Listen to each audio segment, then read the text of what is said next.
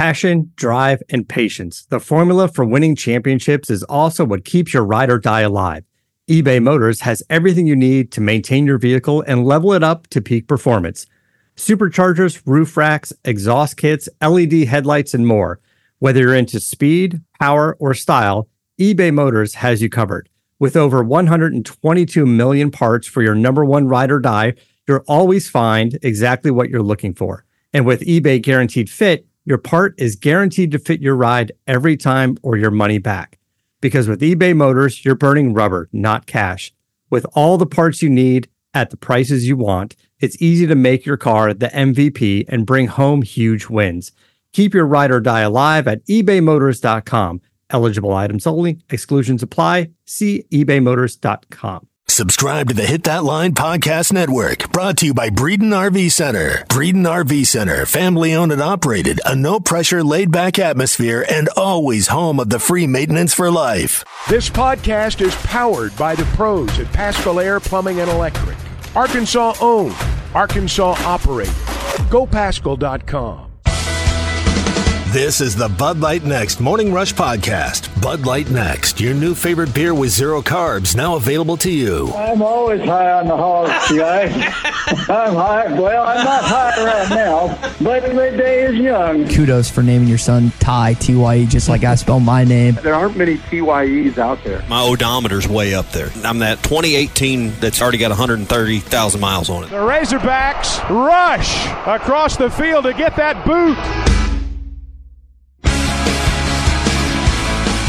It seemed to me like when the game gets a little tighter, a little closer, a little where he's got to really take over the game, he has that knack to do it. Most every time we need him to win the game, he makes some kind of play. I'm glad he's on our team. When you need a play at the end of the game, KJ Jefferson comes through. You heard the encouragement. You heard the knowledge from your head coach when it comes to his starting quarterback. You have that same confidence in KJ. He's got it. He's just got that knack of making a play at the end of the game. You believe in him. The coaching staff believes in him. His teammates believe in him. You've got some national media that are starting to believe in him as well. Man, Tommy, it's good to start a morning rush on a Hot Take Monday 1-0 after the conclusion of the first game. Well, and KJ's a good place to start because he made a play at the end of the game. I know we're going to talk about that and several other big plays from Saturday that made the difference. It is a Hot Take Monday. It is brought to you by Wheels RV, 5 miles west of exit 72 off of I-49 in Springdale, the only place either side of the tunnel, you're going to find a lifetime warranty on every new unit they sell. Plus, they have a mobile service shuttle to keep you camping. So discover the difference and why Wheels RV was again voted the best RV dealership in Northwest Arkansas. It's all at Wheels RV. Seek, explore, discover with Wheels RV. Saw some comments from a Cincinnati defensive lineman talking about it's one thing to watch this guy on film. It's another thing to play against him. You can game plan. You can go over. You can watch as much film as you want on KJ Jefferson. But until you see that young man in person, there's no one to emulate him in practice. You talked about that all week. Who's Cincinnati going to put in practice to be KJ Jefferson? They don't have anyone on that roster that looks, throws, and runs like KJ Jefferson. And he goes 18 for 26, 4 total touchdowns, slightly under 70%. And he missed some throws, he'd tell you that. He had a wide-open Warren Thompson on a slant route that he threw about 5 yards behind him in the dirt. But other than that, I mean, the guy still had a really good game, and we're still probably going to field some calls, field some texts today saying that he didn't have his best game. It was game one.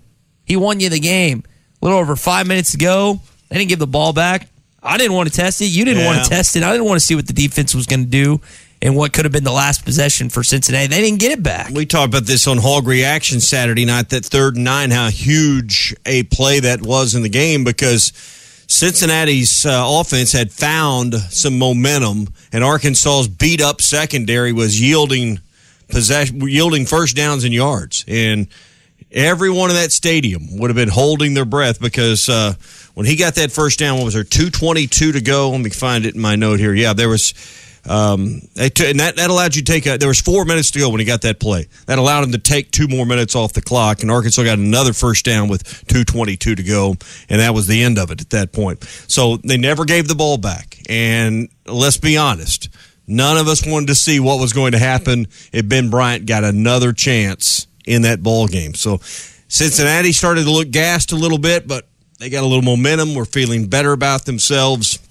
And the last thing I wanted to do was see a battered secondary get tested once again. So glad that KJ could keep the ball in the hands of the Razorbacks there at the end. And he was talking about that after the game. Had Rocket Sanders open, but went ahead and took it himself. Broke at least one tackle. Might have broken 2 tackles in that game. He is so hard to bring down. When you hit the fourth quarter and both defenses are gassed and winded, he's able to break out of those arm tackles and those tackles that maybe would have got him down the first game because the defense would have had more strength. The guy just, again, at the end of ball games, we've seen it last year, and we've seen it. We just saw it in game 1 of the 2022 season. He plays his best ball in the last quarter of the game. And that's great for you as an Arkansas fan because that's when you want him to play that way.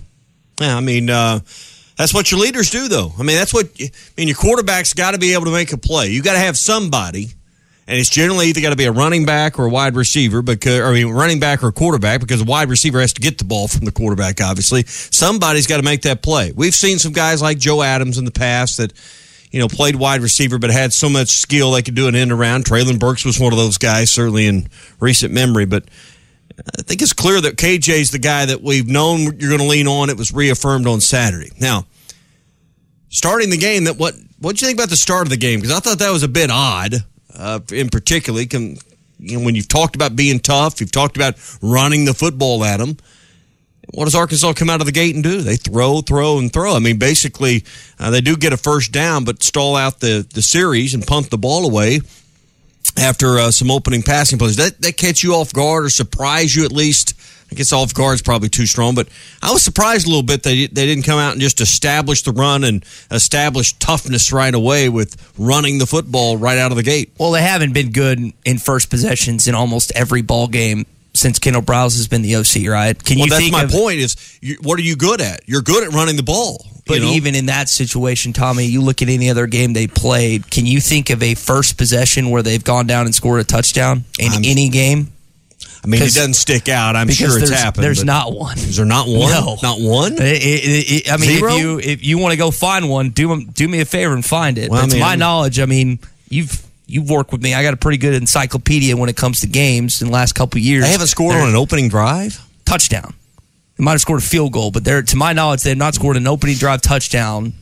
And I got to go back and double check on that, but I'm pretty sure that's the case. So that being said, yes, it was a little weird because I think the only running play maybe was a design run, but KJ just kind of took it and went. And I don't know if it was a pass or a design run play, but they have not been good in opening possessions at any point. They threw it, and they threw a strike. It was about a 17-yard pass initially to Matt Landers, which he went up and got, and they threw him a couple just kind of stop routes at the beginning of the game, and I know Coach Pittman was talking about that. He had a pretty good game. Yeah, it was a little weird, but I mean, they just haven't been. I don't know. This is not the norm. I mean, this is the norm. They're not good on opening possessions in any game. No, you're right. I mean, but to me, run the ball. But Hazelwood, they threw to Hazelwood on the second pass. It's kind of low and outside of the left, coming to the home boundary, and that really kind of derailed that early momentum in that drive. They ended up getting 25 yards on the series and punted, so they did win some field position. But then McLaughlin, made the play that really defined the first half in so many ways with the interception when Bryant tried to throw it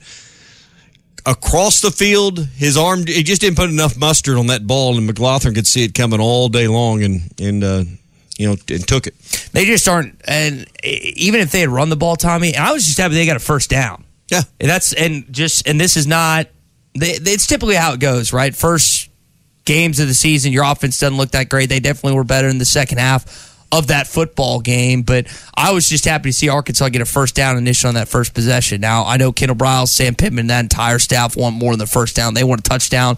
they won a field goal, but they have not been good in opening possessions since. It's not just Pittman's, Morris. I mean, it's just how it's happened. At the end of the day, you won the football game. 31-24 the final. That's what you're happy about this morning. We're probably going to get some complaints here. Oh, this, oh, that. Guys, that team was in the college football playoff last year. I don't care how many guys they lost the NFL. That is a good, not football team. That is a good football program. Fickell knows what he's doing. Those guys could compete in the SEC. And we saw it on Saturday. They're not going to wilt. They're not going to shy away from a challenge. They definitely didn't starting at 2:30 on Saturday. That's the nature of week one. Other than Georgia, who's happy with the way they played this weekend, win or lose. Very, very few teams. BetOnline is the fastest and easiest way to wager on all your favorite sports, contests, and events with first-to-market odds and lines. Find reviews and news for every league, including Major League Baseball, NFL, NBA, NHL, combat sports, esports, and even golf. BetOnline continues to be the top online resource for all your sports information, from live in-game betting, props, and futures. Head to BetOnline today or use your mobile device to join today and make your first sports bet. Use our promo code BELIEVE50 to receive your 50% welcome bonus on your first deposit. That's BELIEVE, BLEAV 50. That's BELIEVE, BLEAV 50. Bet online, where the game starts. First Western Bank. We are more than just a bank. We are your partner for all your financial services. First Western has real professionals with years of experience in banking, mortgage, insurance, and investments. From financial services to personal and business insurance to investment products, mortgages, and small business banking. First Western with locations throughout Northwest Arkansas and the River Valley and online at firstwestern.com. Exceptional financial services all in one place. First Western Bank. Member FDIC, Equal Housing Lender. You're listening to the Bud Light Next Morning Rush Podcast. Bud Light Next is for the next era beer drinkers with 0 carbs and only 80 calories. Chuck, happy Labor Day. Hey, guys. How's it going? You're laboring on Labor Day. You know, I just thought about that. I mean, I just thought, hey, it's Monday. Got to get ready to roll. I just thought about the fact it was Labor Day. We get double time today? Yeah, exactly. Okay. I like where your head's at, Chuck. Yeah, we're going to do a 6-hour show. We're getting holiday pay? Double our time here. All right, good deal. I tried to buy donuts on the way in this morning, and they were closed. Even everybody's closed. It's Labor Day. Exactly. I will say this, though. Guys, I think there's people that are still get up and listen to this because they want to hear. They want to hear what we have to say. They want to hear about the Hogs this morning. He asked this question 3 years ago. They're sleeping. Yeah, we wouldn't have done the show. They're not getting up. Tommy's like, they're going to be 2-10 again. People are still up this morning. People are still up. They just don't have to get up and go to work. Right. So, in fact, they may listen longer today because they can. Enjoy your coffee and break it down. So make us feel better with a call or a text this morning. Now, obviously we're here, but we got things to say. That's why we're here. Hogs win 31-24. Chuck, you've got your new podcast down. We're going to talk about that later, but there were a lot of plays that define this game. Yeah, but I think KJ Jefferson late in that ball game, the way he kept the ball in Arkansas's hands, cannot be second or third on the things we mentioned this morning. It has to be first. You know, when we talk about is KJ going to run as much, you know, we may look statistically when it's over, and the answer may be no. But when the game's on the line, KJ's going to run. I mean, that's just the thing that you got to, that's going to happen. And the other teams are going to figure that out as well. And it gives you an advantage in those situations. We will not face a 3rd and 9 this year where the other side's not worried about KJ taking off and running for the first down.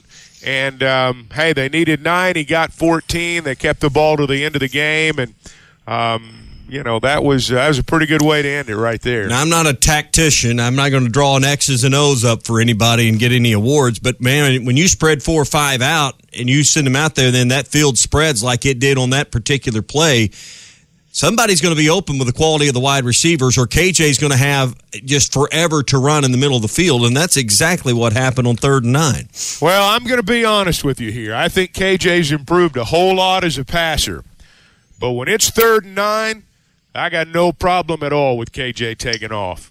And, in fact, I'm not sure that's not our best play. just to be perfectly honest. I mean, and I don't mean that in a bad way about anything. I just think that he's that kind of player. When it's 3rd and 9, I just assume the ball stay in his hands as long as it can. Listen, it takes some guts to try to tackle a 235-pound grown man running full speed downhill, and that's exactly what you're going to have when KJ gets in that situation. There wasn't many in secondary, at least for Cincy, that wanted to step up and try to stop that. Well, not just that. I mean, he can make you miss. I mean, you talked about. I mean, when that field gets spread out, and I mean, he's in the middle running, and he cuts back kind of like he did there. I mean, he can make guys miss, and he can run over you, and that's what makes him so dangerous. I just wonder, guys, at his size, and only an opponent can answer this, does his little subtleties in the way he runs, maybe the way he shifts his shoulders and that kind of move to fake an opponent, is it more profound because of his size? It makes you miss bigger, perhaps. I just thought of that while you were talking. I couldn't answer that question, but I wonder if someone that maybe goes up against him in practice all the time or an opponent would tell you, yeah, his little moves and subtleties might be a little more exaggerated because of his size. Well, he's a big guy. I know that. Mm-hmm. I don't want to tackle him. He certainly made a play at a critical moment, and that was a huge play. You don't keep the ball, Cincinnati gets it back, and you don't know what's going to happen. Yeah, and we were talking earlier this morning, you don't want to know what could have happened in that situation. Chuck, is he faster? Think he's faster than last year? Oh, I don't know. Maybe by a whisker, maybe. He's lost a little weight. Maybe so. He's fast enough. I don't get hung up on, has he gone from 4 this to 4 that? I mean, is he fast enough when the game's on the line? And so far the answer to that's been yes. Yeah. 18 of 26 with his passing. You talk about he's improved there. Came right out of the gate, and I don't want to say I was surprised because we know Kendall Briles loves to throw the football, but after all of the talk about being physical and running the ball and all of these things that Sam Pittman had said, I was a little bit, it raised my eyebrows, Chuck, that they came out throwing the ball in the first few plays. Oh, I didn't think that much about it, to be honest. I mean, I think you can be physical running throwing the football. I mean, I thought they did a pretty good job of establishing the run. I think Briles, and I think it's one of the things that doesn't get said enough, I think Briles does a really good job of putting KJ in position to make throws he can make. He was 18 of 26 Saturday. As Sam Pittman said right after the ball game in the media session, he threw some good ones, he threw some bad ones. KJ is still not the finished product in terms of being a passer.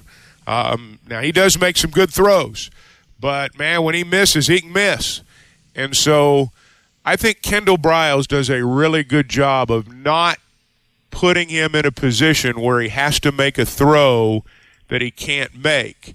And I think part of maybe what they did early, and, you can go back, I think, and look at the throws. You want to get your star comfortable as quickly as you can. Last year, KJ was not comfortable out of the gate against Rice, and I don't think he played his best game Saturday, to be perfectly honest with you. I thought he made a great run. I mean, he counted for 4 touchdowns. I'm not sniveling at anything he did. I'm just saying I think he can be even better than that. But I think they do a good job of putting him in a position to make throws he can make.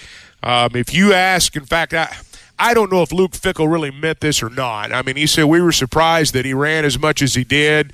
We thought he might sling it across the lawn or something, yard or something like that. I forget how he worded it. KJ's not a guy who can sling it all over the yard. There are certain throws and certain spots where he's really good. Certain throws, certain spots where not so good. And I think they do a really good job of disguising or covering what he can't do and accentuating what he can. Play to your strengths. I'll tell you that back shoulder throw to Jaden Hazelwood, kind of in the slot, was one of the best throws I've seen him make. And I asked him about that after the game. He was talking about, if he was open like he was in that one-on-one situation, I was going to throw it to him. And it's good to see that connection early with him and Jaden, Chuck. Yeah, I mean, Hazelwood's good, and it's what they brought him in here to do. He was people look at that speed and they think game-breaking guy, and he is, but if you really look at his numbers at Oklahoma, he was much more really of a possession guy. I mean, he led him in receptions. And, Hazelwood's a really good possession guy, runs good routes. You make good throws, he'll catch it. And I think that he will develop into, and we will see very quickly that he already is, frankly, a very reliable receiver. And, KJ's got a connection with Knox, there's no doubt. But Hazelwood's really good, understands the game. You can tell that by the way he runs his routes, the way he plays, the way he reacts to, how the play's developing. And I think he's a really good football player. Now, you mentioned Trey Knox. Sam Pittman was very, very credited him in the postgame. He's worked hard at tight end, and to be honest with you, he believes he's a tight end, and he is. I mean, he's a good one. And he came coming off the field on his second TD, and we went down their side. I said, "You happy you moved tight end?" And those are special moments because you never know if it's going to work out. A lot of times it doesn't. Guys, we saw the 6'5" frame at work on the jump pass, and then we saw the speed on the kind of in the flats take. He's got the ability, and he's in a perfect spot now. Well, I've tried putting on 25 and getting faster. It hadn't worked for me, but it worked for Trey Knox. You got to feel good for a guy that could have went to the portal, could have went in other places perhaps to get playing time at wide receiver. Chuck, this is the kind of story we don't hear enough, and that's a guy that sticks it out and is having success. Well, they sold him on the idea that he could be a tight end. And just very frankly, when your coach says you're glad you made the move to tight end, I know they had discussions about this. And, Trey Knox thought of himself as a wide receiver. He was a 4-star wide receiver. But, it just was not working out here. And, I don't know. He would have had some options if he transferred as a wide receiver. But I don't know that people would have been, falling all over themselves the way they were when he came out of high school. But they talked to him about being a tight end, and he bought into it, and that's the biggest thing. This is a success story. This is why coaches coach, and if you've got a player that'll let you coach him, and let you make observations, and then take what you say to heart, which he did, that's when you've got a chance to really do something special. And Trey Knox gets a lot of credit for what he's done because he could have left. You're exactly right. And these coaches get a lot of credit for being coaches, for seeing things the rest of us don't see, for seeing things maybe the player himself doesn't even see. And I think when you have that, sometimes you get this kind of result, and that's what makes it all worthwhile. Let's give some more credit to the coaching staff. You think about the transfers that they got out of the portal. Dwight McGlothern had an interception. Drew Sanders, Landon Jackson had a sack. Terry Hampton had a big tackle for loss. Jordan Dominic had the play of the game with the strip sack and fumble recovery in the fourth quarter. We mentioned Hazelwood's touchdown. Even Jake Bates was kicking balls out of the end zone, guys. I mean, they got some guys out of the portal that are going to be huge for this football team this year. Yeah, because you think, conversely, Cincinnati misses 2 field goals. They make one or both of those. Is the outcome different? Is it being tighter make Arkansas play different? Does the decisions made down the stretch become different? I mean, Cincinnati, I thought, got in their own way a lot with penalties. And it wasn't just the fact that they had 10, Chuck. The timely, because they had 4, like back to back down there on the north end when they had the ball at the 3-yard line, took themselves right out of it. It was the timeliness, just like in that possession, that led to such a sloppy performance at times for Cincinnati that they've got to feel like they beat themselves a lot too. Well, I think when you look at this game with Cincinnati, when you look at the game we watched on television last night, when you look down at what happened with Florida and Utah, and some of the other games this weekend, I don't think we should take for granted for 1 second that we played, for the most part, a pretty disciplined ball game, because you don't always see that in the season opener. Cincinnati had 2 penalties in the first half, and then it just fell apart. They had 8 in the second half. You want to talk about the transfer portal? You're right. I mean, we hit the jackpot with the transfer portal. And look at Cincinnati, transfer quarterback. He's pretty good. He was pretty good in the second half. He'll have more good days than bad days this year. Transfer quarterback, their top rusher, Corey Kiner, transfer from LSU. Their kicker that missed 2 field goals. They were 9 of 19 last year. They brought this guy in from Delaware. He was 14 of 17 there last year, and he missed 2. So, I mean, sometimes you got to get a little lucky in that portal.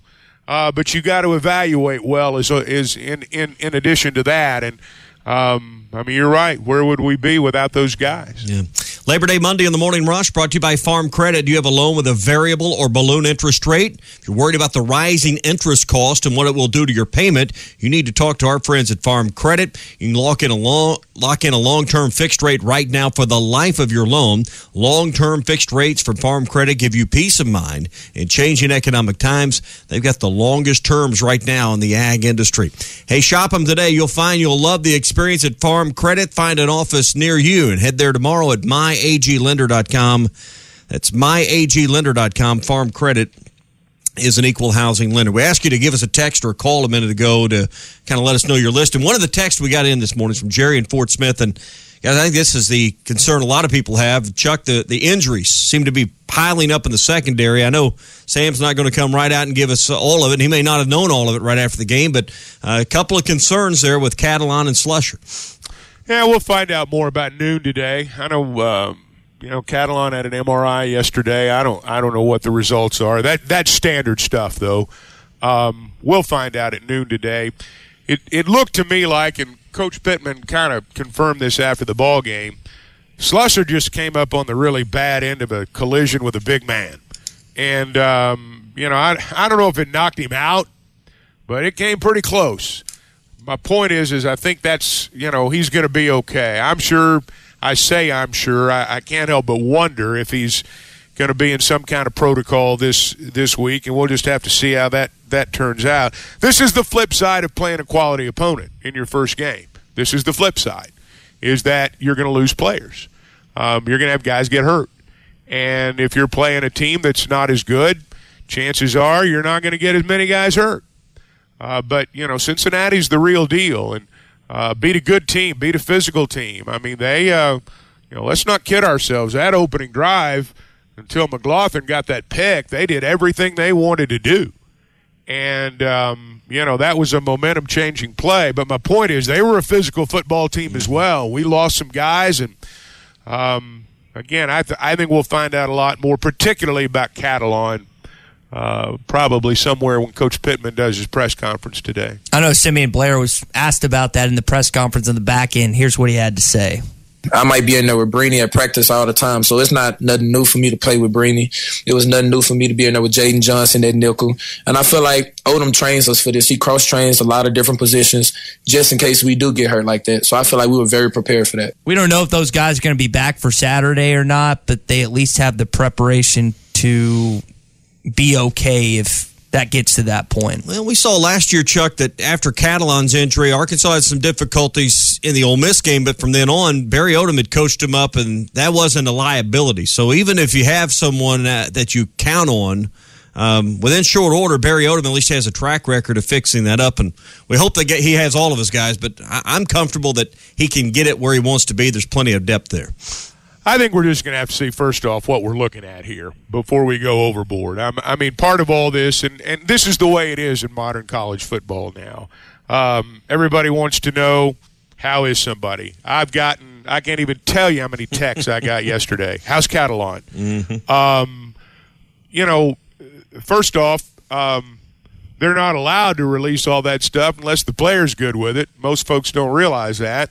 And secondly, they're not going to because they play a game Saturday, and you're just not going to get that kind of information. This is not the NFL where the gambling rules make you disclose everything. You don't have to do that in college football. So we'll find out more today. Tommy, I bet Chuck's fielding more calls and texts that are doctor related in his time. He probably just has so many. I bet, is that a common occurrence, Chuck? Anytime someone gets injured, you get about 100 texts to your phone? I'll tell you what else is a common occurrence. Me not answering any of them. Yeah. That's a common occurrence, too. Smart. Just leave them on red. Unlike you, I did get a few texts, but I could count them. It wouldn't have taken me as long as it did you. But I'm sure you got the same thing. I had, somewhere between half a dozen and a dozen inquiries like that. And listen, they don't give us a special handout that it says, "Oh, here's all the details on what's wrong with these guys." Well, sometimes too, guys, they don't know. Yeah, it's just like everything else in the world. Everybody wants an instant answer. They want to know how Catalon is right after the ball game. Like like they did an MRI in the locker room, and he's already been assessed, and there's been a medical team look over him during the game, and they've already come up with all their prognosis. He should be out of surgery soon. Like that. He'll be out of surgery within the hour. And now, look, these doctors, I'm sure, have a pretty good idea. They've done this a long time. They got a pretty good idea when they see something. But you still don't know for sure. I mean, it's still the practice of medicine. And so sometimes you just don't know. Yeah, well, playing armchair doctor, they did show him on TV walking around with no shoulder pads. So at least he was able to be on the sideline, didn't have his gear on, was moving, just moving around. They show that on TV. So for whatever that's worth, at least he wasn't confined to the training room or locker room at the end of the game. Well, I mean, that's just, again, and Sparta football. Yeah. Sparta football. And we got one to talk about right after the first game this year. We don't have to wait till the second or third week. So, but that's part of it. What'd you guys think of the crowd? 74,000, almost 75. That was 74,751 or something like that. It was right in the neighborhood of what we thought. But Chuck, they were loud. I didn't think you were supposed to be able to draw on Labor Day weekend. That's what I was always told when the stadium wasn't full. Well, it's Labor Day weekend. I think we found out Saturday that if you're good, they'll be there regardless of what the holiday is. I thought it was a great crowd. I got a pretty good vantage point over there on how to, see the stadium and judge the crowd. And I think about the Alabama game, the 80-yard run game, maybe 2010 when Petrino was here, the Texas game last year, and Saturday. Those are the four biggest crowds I've seen there. I don't care what the numbers say. I mean, I've still got pretty good eyes, and I was blown away by it Saturday. I was listening to you and Quinn, and you made a mention in the radio broadcast about, and you've got the best vantage point to see what's in that East Indoor Club, which are usually the last seats on a lot of occasions to fill in and to fill up. And I remember you mentioning how even the East Indoor Club was fairly full. Yeah, I mean, it wasn't jam-packed, but I've seen lots of games where every other seat was close to full, and boy, you can sit anywhere you want in those East Indoor Clubs. And there's a certain time of the day when the sun hits it where you can see in there and see how many people are in there. And I thought there were a good number of people in there. But the corner sections up top on the east side, everything was full. I thought the crowd, when it was 1st and goal Cincinnati, and the only place where there really were empties was the north end, the end zone there. But you really see, or I thought anyway, really maybe for one of the few times, the effects of having that thing enclosed in that north end now, how that sound bounced around in there. The old days, that sound escapes. That sound bounced around in there, and it affected Cincinnati, and when they had to settle for a field goal right there, I thought that was a big win for the Razorback defense. 2 delay of games, 1 illegal procedure, and a false start. 4 penalties. And those are crowd penalties. All four of them are crowd penalties. Because you line up wrong, and I didn't know that because it was weird how they were shifted heavy to the left side. And what was it? It's like number 11. It was an odd number to have pinned inside like that towards the end, kind of like an extra tight end. And I didn't know if that was going to be called. It was late getting in because of the way it moved, because it was a weird looking formation. Yeah, that if I'm right, the tight end actually lined up at what would have been an interior tackle spot. Mm-hmm. I don't. You know more about it than I do. I don't think he was. I don't think he would have been an eligible receiver there. He was covered up, but the way that guy moved, it was kind of disguised amongst all those big bodies there, and I didn't know if it was going to get called because it was hard to detect even at first glance. And then you look at it the second time, and it was like, wow. So, but that's a crowd penalty. Yeah, all four of them were crowd penalties, and when you've got to settle for a field goal after 1st and goal at the 3, you feel defeated. You feel like you missed an opportunity, and in a big game, you're smart enough to know you might not get it again, and as it turns out, they did. At Joshua's Fine Jewelry, we specialize in getting you exactly what you want. Custom jewelry, professional repairs. We can even fix eyeglasses and other small trinkets. Now we offer services with a new laser engraving/cutting machine. We can mark any shape or design you need. Company logos, fingerprints, religious symbols, even actual pictures can be engraved or just cut out into shape and preserved in metal forever. We can also engrave on other materials, glass, wood, plastic. Just ask. You can get what you want without settling for less. We can take any design or picture and turn it into a forever keepsake. Come see Nathan and let him tell you all the details. You can get exactly what you want at Joshua's Fine Jewelry in beautiful downtown Russellville. Core Jewelry. You're listening to the Bud Light Next Morning Rush Podcast. Bud Light Next is for the next era of beer drinkers with 0 carbs and only 80 calories. I'll do something different because I know KJ is going to be a popular answer. So let me go with Dwight McLaughlin because early in that ball game, Cincinnati was moving the ball and, Odenberg gets some adjustments going. You're wringing your hands a little bit. And then Bryant tries to throw that one across the field, just didn't throw it hard enough, just didn't have the arm strength to get it there.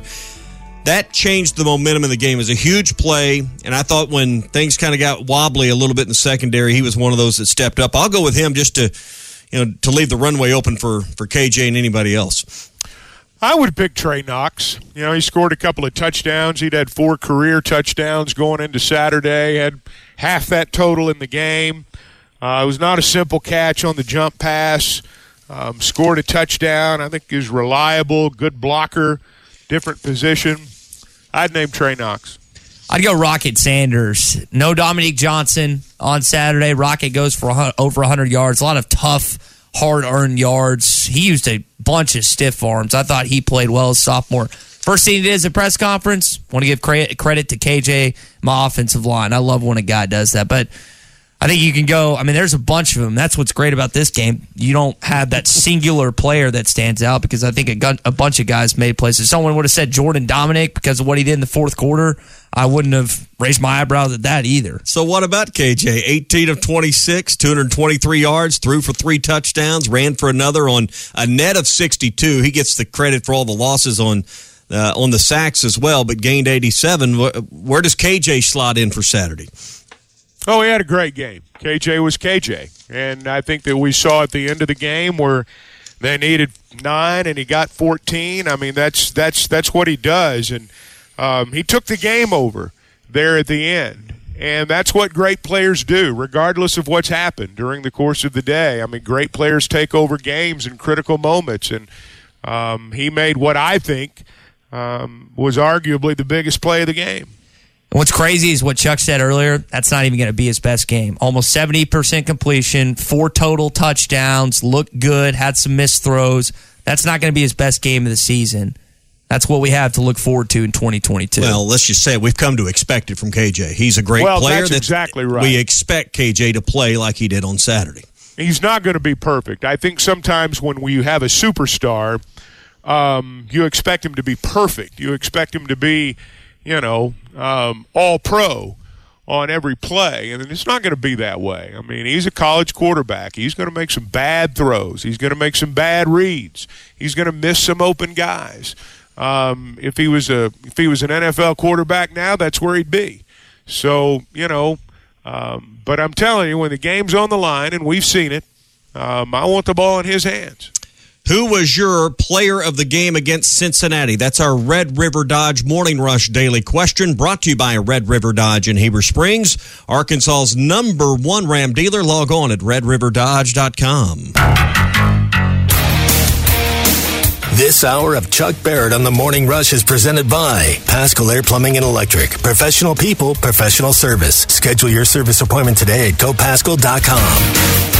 All right, so guys, when we get into this game, what else stood out? I liked what I saw from Rashad Dominion. I don't know if he's in that player of the game category, but he sure provided a burst when he stepped on the field. It was a nice run, and we'll see how much time he gets with Dominique coming back. Dominique will play this week, and Dominion's going to have chances. And the thing about a young player like that is that you don't get many chances, and so when you do, you got to make plays, and he was able to do that. You think about, Saturday, Sam mentioned this after the game. It was hot. The temperature, when you look at it, I think it's listed on the box score like 81. It sure looked hotter than that and sure seemed to wear Cincinnati down in the second half a little bit more. Having a fresh set of legs in the second half, another back, where you mentioned Johnson back, Dubinion and Rocket and A.J., you could certainly see in these early season games, Chuck, how that might be a huge edge at the end of the game. Well, I think, for example, when you and this was one of the things that I thought made that drive at the end of the game impressive. You might go with a fresher leg on some of the plays in that possession if you've got someone like Dominique available. It just adds to what you've got back there and adds to who you can go to. That's a good back in a critical moment that may be a little fresher than the other guy, and you don't lose anything when you take one out and put the other one in. And so both these guys are really good at recognizing defenses and picking up blitzes and doing things like that. And I would suspect they'd see a good bit of that on Saturday, or at least some of that. Let's talk about this defensive line. Big question mark going into the week, going into the season. And, Chuck, in the end, you have Dominic on the strip sack fumble that we just talked about. Zach Williams got a half a sack in this ball game. The team recorded 3 sacks that lost 30 yards, hurried Ben Bryant up 4 times. What was your thoughts on how the defensive line played? I thought they were fine. I thought they were good. They played a good team. They played a veteran offensive line, and I thought they held up. There were points where they bent, but other teams got good players too. Everybody Arkansas plays this year is going to have good players. I watched BYU a little bit. They got good players. Everybody does, and so. But I thought for the most part they held up fine. It was encouraging to see. Dominic's play was a great play. I thought Terry Hampton really played well. I think Terry Hampton's going to be a real factor at that nose tackle spot.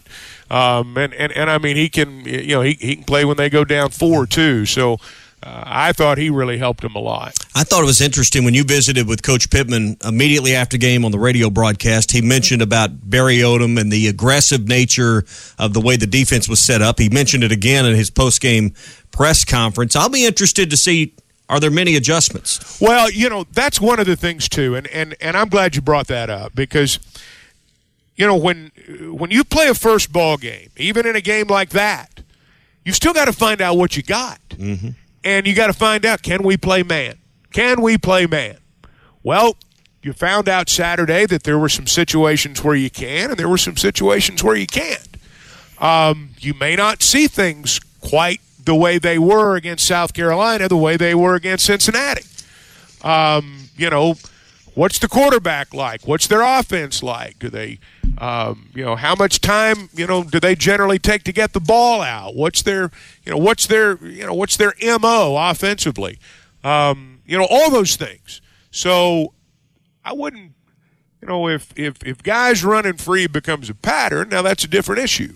Yeah. But I think in the first game, even if you are playing a ranked team, I think you still got to find out what you got. There was one play that I remember where there was some open room in the secondary, and Cincinnati made some yards, and you look, and Catalon was pressuring Ben Bryant. They'd called a safety blitz. I assume that's what it was on that play, because Catalon was coming after the quarterback, and they just left something open. Those are, I guess, some of the things they'll watch and adjust to. Well, those are things that are real easy to see from up in the stands. Yeah. And you talked about, Catalon just drilling that quarterback on that one throw. That's what he's seeing. Tommy, you call games. You're down there on the field. It's a lot different at field level than it is up in the stands. You can see it. That's why your coordinators a lot of the time are upstairs, because they can see everything. It's not like that down on the field. The field, that's why head coaches say, well, I'm going to have to watch the tape. It's not because they don't want to tell you. It's because the field's the worst seat in the house. It's true. And you can't see what happened on a play necessarily from down there on the field. And so, we may see that guy running free from where we are, but if there's enough people coming at that quarterback, I promise you, Ben Bryant saw Jalen Catalon. And got rid of it. He saw number 1 coming at him with a bullet. And so I do think that's important to think about sometimes when we're fans, that, hey, yeah, if that quarterback was sitting up there in the stands and he could see everything the way you see, boy, that'd have probably been a touchdown. But on the field, it ain't like that. But when I hear the word aggressive from the head coach and you think about a safety blitz, and that's one play out of the entire game that I'm thinking about, but that goes to me to the definition of an aggressive defense when you're sending your best player, your safety, your safety net in a lot of cases after the quarterback. That's an aggressive call. Well, it is, and Barry Odom was aggressive defensively, and there will be games where he is, and there will be games where they're not as aggressive. And, I thought they threw a lot at him on Saturday in terms of, who they brought and guys they left on islands, and that's what you do early. You find out what you got, and there'll be adjustments as we go. I'm sure it'll be a little bit different Saturday. I'm wondered as the game went on if Arkansas had the edge ultimately in the end, and I don't know if you can say that based on the way Ben Bryant played in the second half, but it took him a while to get on track. I just wonder with the quarterback competition that they publicly at least talked about at Cincinnati with Rector and Bryant and not being settled in sooner at quarterback, if that was part of their problems getting the passing game going in the first half, where Arkansas has just been more settled. I wonder how much of an edge just Arkansas being settled in camp at QB versus Cincy apparently not being settled proved to be a difference in this ball game. Well, I think Cincinnati was settled at QB. I think they've known from day one that Ben Bryant was going to be their quarterback. I think that was just a head coach being a head coach. He's he's a pretty good player. He was a lot better in the second half. I'm glad those guys weren't running free as much in the second half as they were in the first, because I doubt he'd have missed them then. But I think they were settled at quarterback. I just don't think he's as good as the one they had. Yeah, Prater came in for what, 2 plays? Well, Bryant's helmet got knocked off there at the end of the third quarter, and Prater came in for the first play of the fourth quarter. I think that was it. Now, let's talk about that for a second. It had to be 10 or 11 times that Cincinnati had a helmet come off in the ball game. I've never seen one team. I've never even seen a game with that many combined. But, Chuck, that was the game even concluded like that. That'd take 10 seconds off the clock. I don't know if it was a chin strap issue, like the actual issue with the chin strap itself, or if, this was an issue of guys, I don't know what it was. But it was a they might have just, gotten hit hard, guys. Yeah. You ever thought about that? Yeah. They might have just gotten hit hard. They're getting ask Ben Bryant how he's feeling Monday morning. He got popped even when he let the ball go, and he only got sacked 3 times, but I don't know what his QB hurries and hits Hey, our guys got hit, too. There was one time KJ was a little slow getting up, and as we've discussed, we got some issues there, and I'm sure Cincinnati's got some issues there, too. That's the flip side of playing a great opponent in a first ball game. You're going to lose some guys. And Trey, on that play, Trey kind of let go of his block early, and KJ got blasted on the blind side on that. I remember that play specifically, Chuck. Well, there was that play, and he held on to the ball there. There was also one at the north end where he was a little slow getting up, and that's football. That's what happens. Morning Rush on a Hot Take Monday. Chuck Barrett here with us. It's presented by Pascal Air Plumbing and Electric. Now you kind of fast forward. You got South Carolina, who struggled in their game on Saturday versus Cincinnati. One of the conversations we were having Saturday night after the game on Hog Reaction is, I don't think it's easy to say. In fact, I don't think you can say that you didn't play the tougher of the 2 opponents in your first 2 weeks on Saturday. Cincinnati was very physical. Arkansas feels beat up. I think you played just as tough a game. South Carolina's got a high bar to clear to be a tougher opponent for the Razorbacks. Well, each week's different. That's the thing that you got to remember. Each week's different. And, if you base your opinion on the second week on what happened on the first week, you're going to be wrong as much as you're right. And so the thing South Carolina did was they won the game in special teams Saturday night. They'd have been in trouble, honestly, if they'd not been great in special teams. And, I think that's one of the things right now. We've talked about the offense and the defense for, an hour and a half, and I thought the special teams were really good, and I think that's the area where perhaps we've made the most improvement over the past 3 years. Let's be honest, guys. I remember the first year. I knew about Scott Fountain, and I knew a lot about his history, and I knew that, if And I knew Pittman would give him the chance to get it done because he believes in him. He's coached with him. He knows how good he is. But that first year, a lot of people wondered what was going to happen. And, I think we've seen it in some of the other games that we watched over the weekend that, special teams can be a real issue, especially early. But I thought that I think that's a good sign. I thought our team looked coached. I thought they looked disciplined. I'll contrast that with LSU last night. I thought that we looked that way 3 years ago with about a third of the talent that LSU's got. And those things should not be taken for granted, and that's part of progress. And you look at where we are in special teams, and you look at where we are in terms of the way we handle, you don't see a lot of penalties and, stupid penalties, ill-timed penalties. You don't see a lot of that anymore, and that's a sign of progress. Speaking of that LSU game last night, you watched the end of it. Chuck, did you watch the tail end of it? I watched the end of it. Okay, well, for those who didn't watch the end of it, here's how it went down. Out there in the flat off a mesh or a pick. Let's decide it. Right here in New Orleans, Jaden Daniels to the end zone. Got it! Jermaine Jenkins! My, oh my, what a night, New Orleans!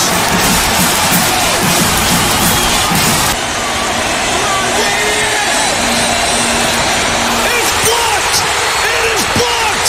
It is blocked! Music to your ears. Right, Chuck? It was a crazy ball game. It was not I don't think either one of those teams are any good, just to tell you the truth. I don't think either one of them are any good. But I just thought LSU played a really undisciplined ball game. I was shocked at the fact that they played that way. But to lose in their own backyard is even. It's like a home sweeter. loss. Yeah, it's like a home loss. It's as close to losing in Baton Rouge as you can get for LSU. Yeah, there's not often. Of course, I do remember one game against Bama. I don't think they got it across the 50 down there, but they don't lose very many times in that building. No, they don't. Did that do anything for you with Florida State? You brought that up last week. Did they show you something, or is it just one of those things, whatever? It's a big win. I don't think football people are going to be, thinking, man, Florida State's back or anything like that, but they got a great win last night, and expansion's not done. A lot of people think they're coming to our league, and I guess we'll see. Yeah, Greg Sankey had a few things. We'll get into that later on. Greg Sankey in Atlanta spoke about the college football playoff. We hadn't even gotten into that topic on something that happened after our show on Friday. I want to talk to you guys for just a minute about Paschal Air Plumbing and Electric and thank them for being the sponsor of this segment. Tommy, you and I had a chance to go to their headquarters the other day, and I was just so impressed, blown away, really, at the operation at Paschal. Simply put, these are pros, professional people, professional service, and all of your air, plumbing, and electric needs are covered by the pros at Paschal. Now, it's a familiar name. They've been around for 50-plus years, and a lot has changed over the decades. But one thing has always been the same. Paschal has been the trusted choice for your home heating and air needs. Now, they've expanded. Not only are they in Northwest Arkansas, they're in Hot Springs, they're in the River Valley, Fort Smith, Searcy, Cabot, moving into Southwest Missouri as well. I'm so proud of Charlie Boyce. He's the owner of Paschal. And, they got a lot of former Razorbacks out there. It was like old home week for me, having an opportunity to see a lot of those old baseball players. Trey Holloway's out there, Nick Schmidt, Drew Vest is there from football, Autumn Storms from softball. They got a lot of young professionals out there who are really good at what they do. I was just so impressed when I was there, and I know you will be too. Arkansas owned, Arkansas operated. GoPaschal.com. It's Labor Day. A lot of people looking for things to do today as they go to the lake. Maybe they're going to get caught up on some yard work or whatever it is. One thing you can do today, Chuck, is download and listen to the all-new Give Me the Hogs Chuck podcast, episodes 1 featuring Matt Jones and episode 2 with your thoughts on the game Saturday are both available at hitthatline.com. You guys have seen that commercial where the grandkids get out of the car and they're running to the porch and they're eager with anticipation to get a hug from their grandparents, and their grandparents walk out with all their cords to all their stuff and say, "Great to see you, kids. These don't work." That's kind of how I am with this podcast. And you guys have helped me. Ty's helped me a lot. It's been a lot of fun. But from what I understand, Ty, you can expand on this. it's important to download. There's a difference between downloads and listens. You guys tell me if I'm wrong on that. And downloads are important. Am I right, Ty? Do I sound like an old man? No, when I say you sound like you know it, man. Yeah, make sure you download it so you not only can listen to the podcasts when you have internet, but when you don't have internet as well. That's one of the key parts. Wait a minute. Let me step in here and help. What about subscribing, Ty? You need to subscribe as well. Too. You got to do all that. That helps us get the podcast to you quicker. It helps us get our content out to more people. And yes, we are the number one sports podcast network in the state of Arkansas, but we want to continue to grow that as much as possible for Chuck's podcast, for this podcast, and for all of the podcasts on our network as well. So if you've been listening to the Morning Rush podcast or any of those on our network, it's real easy. You already kind of tied in. But if you're out there listening and say, I want to listen to Chuck's podcast, I've never done that before. I don't listen to podcasts. Just go to hitthatline.com. Or on your Apple, if you're on your iPhone, you can go to the podcast logo and you can search Hit That Line, and it'll bring it up. But if you go to our website, if you just want to go old school, there's a button right on the button bar that says Gimme the Hogs Chuck. Click on that. It's right there in front of you. It really is. We joke about it. It's really not that hard. I mean, if you've got an iPhone, hit the podcast app. Up there on the search bar, write in Hit That Line. It's not hard, and it'll come up. I mean, it's once guys like me let their head stop spinning for a minute and say, okay. I mean, if Ty can do it, I can do it. That's and I'm not just talking about you, Ty. I'm talking about that generation. I just tell myself, well, if these kids can do it, I can do it. And so after, a little bit, I figure it out. Yeah, you guys think of the 27-year-old knucklehead you're listening to this morning. Every single one of you is smarter than me. So if I can do it, trust me. I think that goes without saying. You can. It doesn't even need to be mentioned, I guess. Chuck Barrett here. I know a thing or two about making great calls in Arkansas. And when it comes to your home service needs, make the call to Paschal Air Plumbing and Electric. The friendly pros at Paschal have been serving Arkansas for more than 50 years. And as the weather changes, make sure your system is ready with a Paschal protection plan. Call the pros at Paschal and get a seasonal tune-up, discounted services, and priority scheduling. Paschal Air Plumbing and Electric. Arkansas owned. Arkansas operated. GoPaschal.com.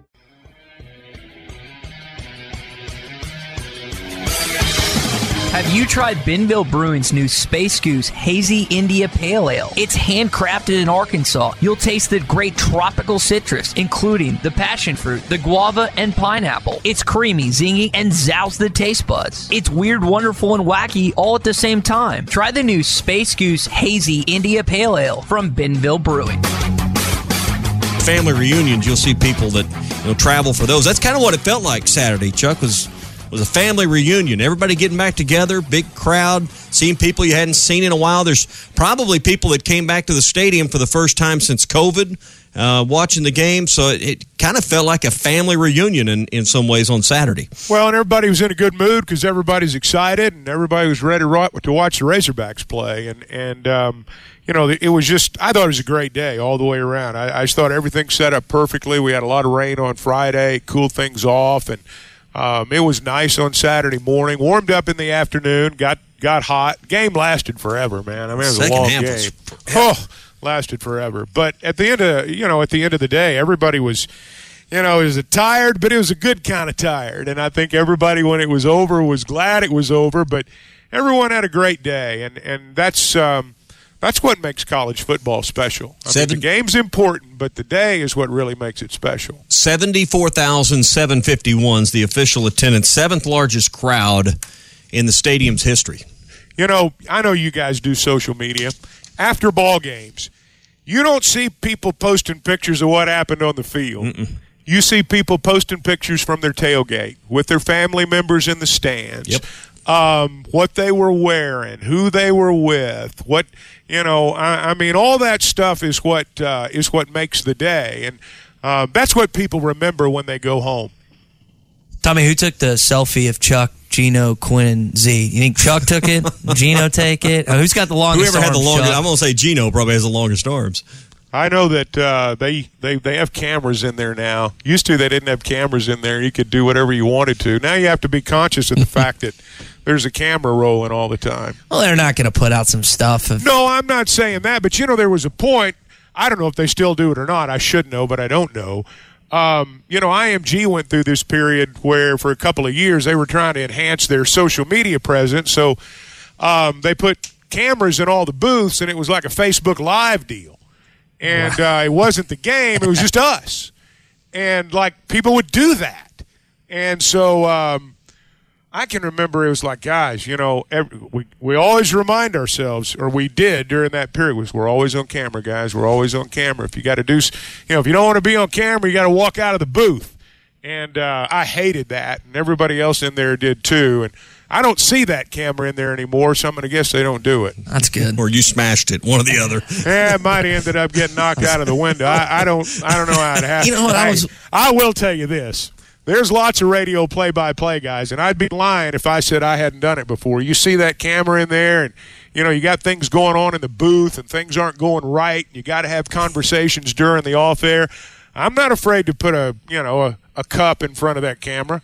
I'm not afraid to block that view for about 10 minutes and then pull that cup away after everything's taken care of. After a while, you learn a little bit about how to do it. Sometimes you got to have a little help session. That isn't always public stuff. Exactly right. You got to have a little pep talk. Got to have a little pep talk. Wondering why I saw Chuck in the Orville Henry press box with a hammer. Now I know. That's right. Now I know why. Man, I think the day overall, when it concludes with the win, it's great, and it enhances that more. But it was just a good day of college football. I mean, you went right from that Arkansas game. I know I listened to Hog Reaction. I also watched the end of the Utah game. I watched the game last night. I think it was Saturday itself. It's just good to have college football back. And when you start out against a top 25 opponent with the win, Chuck, it makes it that much better. I'll tell you what I enjoy doing after the ball games, after we play, like it was an afternoon game Saturday night. I love that Varsity app where you can bounce around and listen to all the other schools. I listen to Paul Keels. Paul Keels is the voice of Ohio State, who I think has got the greatest pipes. I don't know. God blessed him with a pair of pipes that the rest of us never got. And I listened to him do the Notre Dame game. It was funny because when Notre Dame was ahead, it was like they were, calling a funeral. And then when Ohio State started doing good again, they were up and fired up and ready, and I'm sure we do the same thing. Yeah. But I always enjoy listening to the homers. Yeah, we were watching that game here in the studio as we were getting ready for Hog Reaction, and when we got on the air, and we couldn't decide whether to root for the tornado or a flood or whatever with those two playing each other. But that was a fun game. Probably last night's game wasn't the best played as far as teams on the field, but it was as exciting as anything between Florida State and LSU. That Notre Dame-Ohio State game, it kept you glued in. It was a good quality football game. What do you do? Because both these games were like this for me. What do you do when you don't want either team to win? I can count on one hand.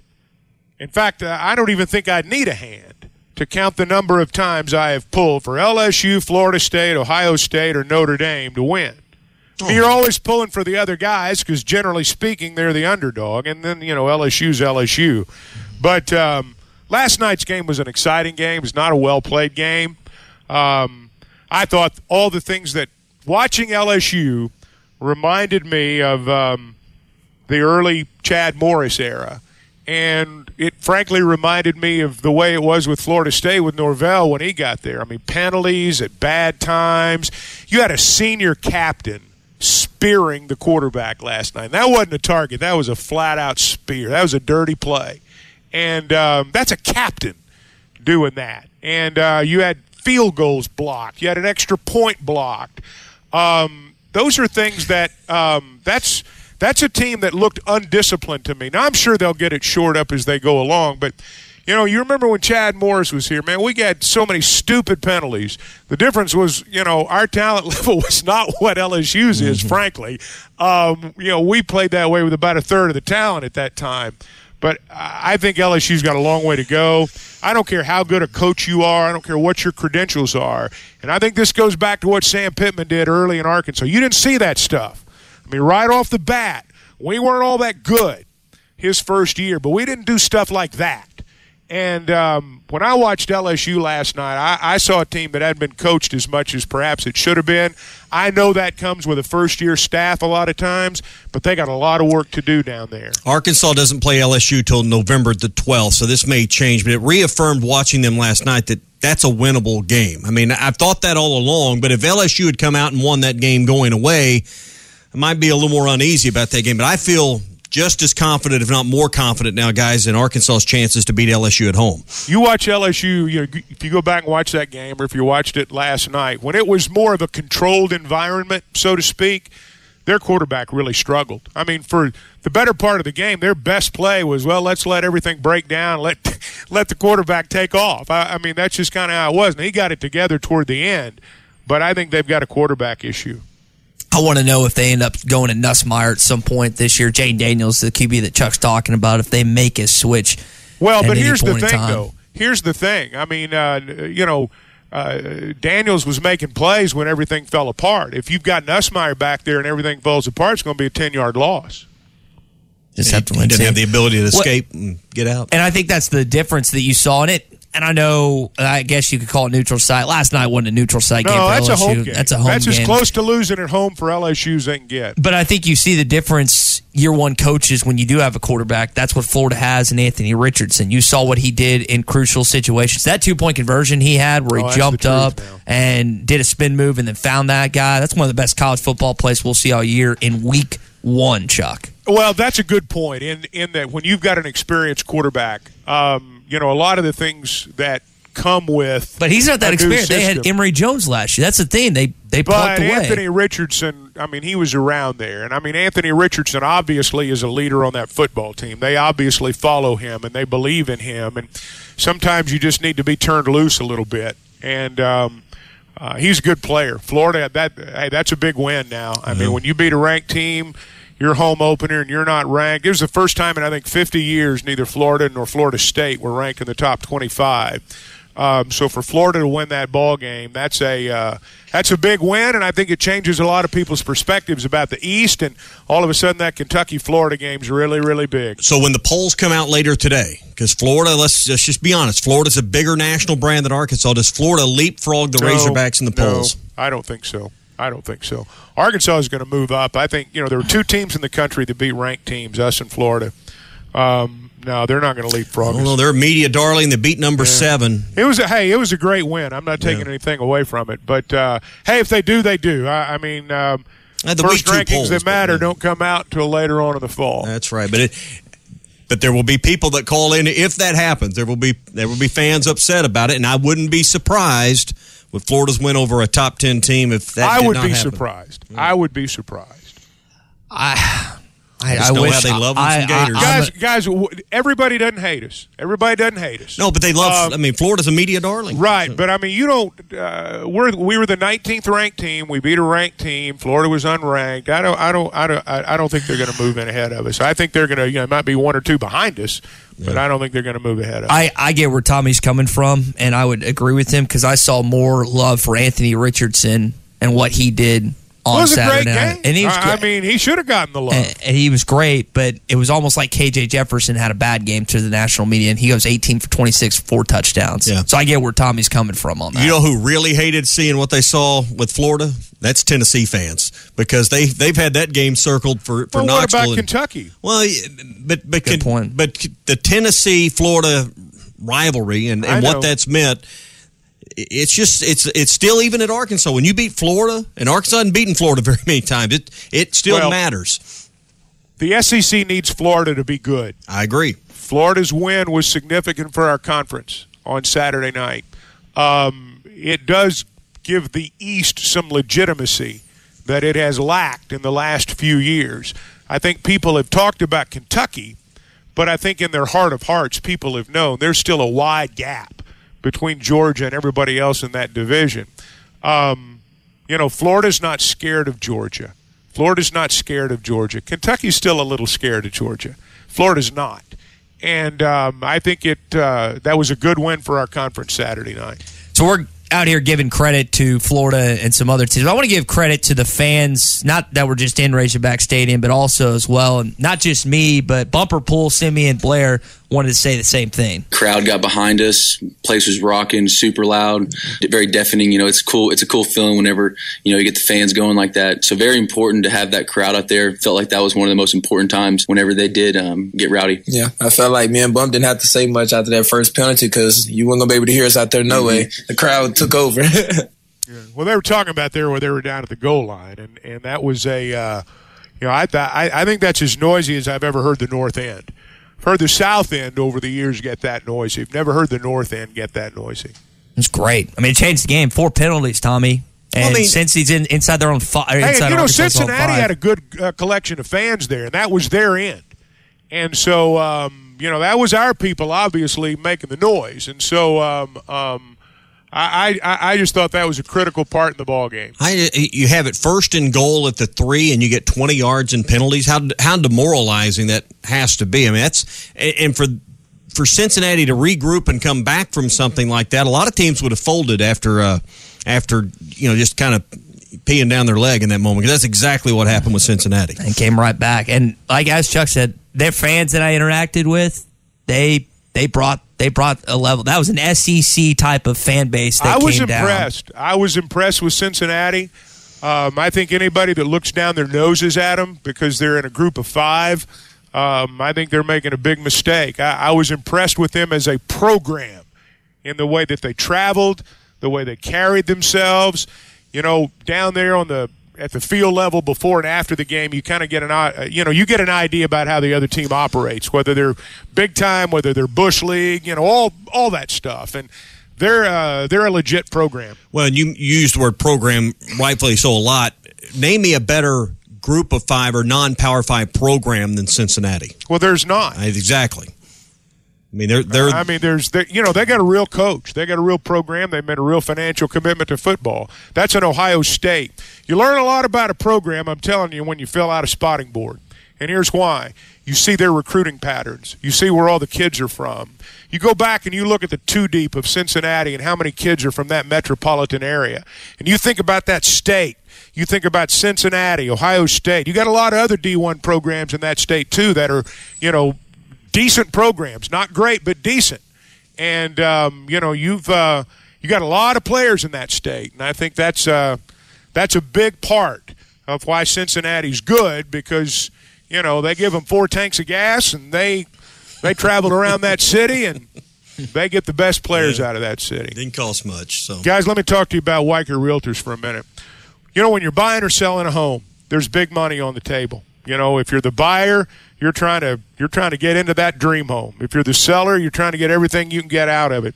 Doesn't it make sense to have a pro on your side of the table? I mean a pro, a full-time realtor, someone who does this every day, someone who studies the market every day, somebody who can get you from contract to close. You can sign the contract. Some people have been through this, and if you've been through it, you know what I'm talking about. You sign that contract, everything's good, and then all sorts of things start coming up. And getting to the close, getting into the house, getting your money, if you're selling, all that stuff, it's a little easier said than done. It makes sense to have a pro by your side. Weicker Realtors, the Griffin Company, that's where you're going to find that. Seasoned professionals. These are people that know how to handle their business. These are the people that you want on your side of the table when it comes time to buy or sell your home. You can log on to WeicherGriffin.com. Weicker Realtors, the Griffin Company, pros at real estate. I just sold a piece of property recently. I can tell you, you'll get familiar with the word addendum real quick when you go through one of these transactions. Hey, I'm telling you, you get on the bad side of one of those deals, and it can turn into a nightmare. And, you need somebody over there that knows what they're doing. Know what you don't know. That's what I always say. Yeah. So, on that note, Chuck, let's talk about your latest podcast real quick, episode 2. Talked a lot about this game, included some Sam Pittman and some players' quotes. We were telling people earlier how to go about doing it, but really dove in. I don't want to say dove in. Good grief, I've got enough crap for that. Yeah, dove in. That's a good word. Don't say it. It's not a word, Frank. Or it's surprisingly enough. But what else did you? That is surprising. But maybe it should be. No, it's. I enjoy doing it. We talk about the game and have a few takes and look ahead and got some good sound bites, and I enjoyed doing it. It was fun to kind of recap the day on Saturday. I'm going to be honest, man. I'm surprised this wasn't in it. The 0-1 pitch. Albert hits one a ton. Deep left. It is gone. 695. They pitch to him, and they get burned. His final at bat against the Cubs. A pinch hit, 2-run homer. Well, the reason it wasn't in there, Ty, is because right as I got finished recording the podcast, this is true. I sat down in the chair, I turned on the television, I popped on the Cardinals, and they were announcing Pujols batting for Nootbaar. And I thought, this is good. They got a lefty out there. And so Ross comes out there, David Ross, former Auburn Tiger, former Florida Gator. And I'm thinking, well, they're going to walk him. And, but and Ross said this after the game, I'm also thinking about Arenado's 2 hitters later. Are you going to put Pujols on right now with Arenado coming up 2 batters later? And so they decided to pitch to him in the second pitch. I mean, first one he got away with. I mean, he challenged him with a fastball. He got away with it. Second one, and again, as it's been, it was one of those jump-out-of-your-chair moments. Yeah, 695, so that puts him 1 away from tying A-Rod, 2 from passing Alex Rodriguez on the list. And I think 700, we were kind of doubtful. With still a few weeks to go in the season. It's becoming more and more likely. See, here's the thing, and I've said this before. I do think offensive stats right now are as skewed as they were during the steroid era. And we're seeing it right now. We're seeing the good teams playing the tanking teams. The Cardinals are 23 games over 500. They're almost as far over 500 as the Yankees are. And it's because they're beating up on these tanking teams. And they got, 30-some, or maybe not quite, roughly 30 games left. Yeah. They're going to play a lot of tanking teams. They only play the Brewers 4 times. They go to San Diego, and they play the Dodgers. Other than that, they're playing all tankers. Yep. And you're going to have situations like that, like what came up yesterday, and I think that's what gives him a chance. They're playing a lot of lousy teams. Bud Light Next is available nationwide today, anywhere you can buy your other Bud Light products. This podcast has been presented by BetOnline. This podcast is an exclusive property of Pearson Broadcasting. It may not be copied, reproduced, modified, published, uploaded, reposted, transmitted, or distributed in any way without Pearson Broadcasting's prior written consent.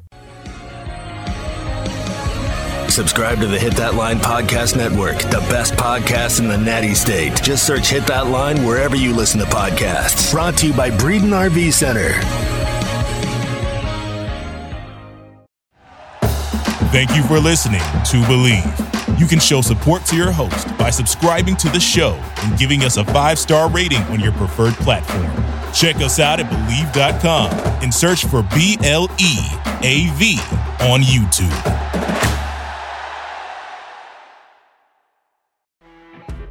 You know when you're listening to a true crime story that has an unbelievable plot twist that makes you stop in your tracks?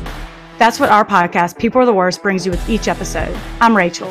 And I'm Rebecca. We're identical twins who love true crime cases that make you say, didn't see that coming, and we hate the people responsible for them. Listen to People Are the Worst now on Apple, Spotify, or wherever you get your podcasts.